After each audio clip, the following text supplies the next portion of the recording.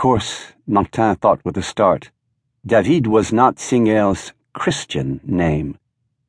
Singer fingered his coal-black mustache, which rose ever so slightly to a peak on either side of his mouth. "It won't be hard," he continued. "Working-class man and his wife bringing the accusation. Only witness, the wet nurse. They're all lying."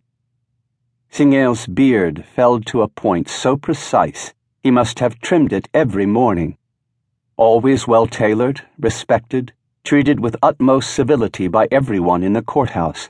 There was no reason for him to be so sensitive. Yet, without realizing it, Martin found himself scrutinizing Singer's nose, which was not remarkable in any way. Their eyes met and Singer stiffened. "I can get the file to you first thing Monday morning. It won't take much of your time." "It's not that," Martin murmured. "What then?" Barely containing his frustration, Singer grabbed the newspaper again. How could Martin make the cowardly admission that what he felt at this moment was something like fear, that Singer's outburst had set off memories of another case he had been urgently called upon to solve at the very beginning of his career, the case that had made him an outcast among the police and judges in Aix-en-Provence, the Vernet murders. He shook his head slightly, hoping to vanquish the vision of all those dead bodies. "You're saying no? After all our talks about justice? Perhaps this is a kind of injustice you don't recognize." Singer moved toward the door.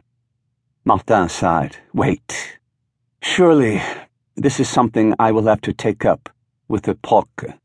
That's the way everyone referred to the procureur, the prosecutor who assigned cases to the examining magistrates for investigation." "Surely," Singer concurred, "and as soon as possible." "Perhaps I'll see him tonight." "I wasn't invited. Never have been." Singer cut him short. "Well, it's only our first time, and I'm not exactly looking forward to it." It had taken the presiding judge almost 2 years to invite Claire and him to a formal dinner party. Martin struggled to remember how long Singer had been at the court at Nancy. "Nevertheless, I've been here 2 years longer than you have," Singer said, as if reading Martin's thoughts.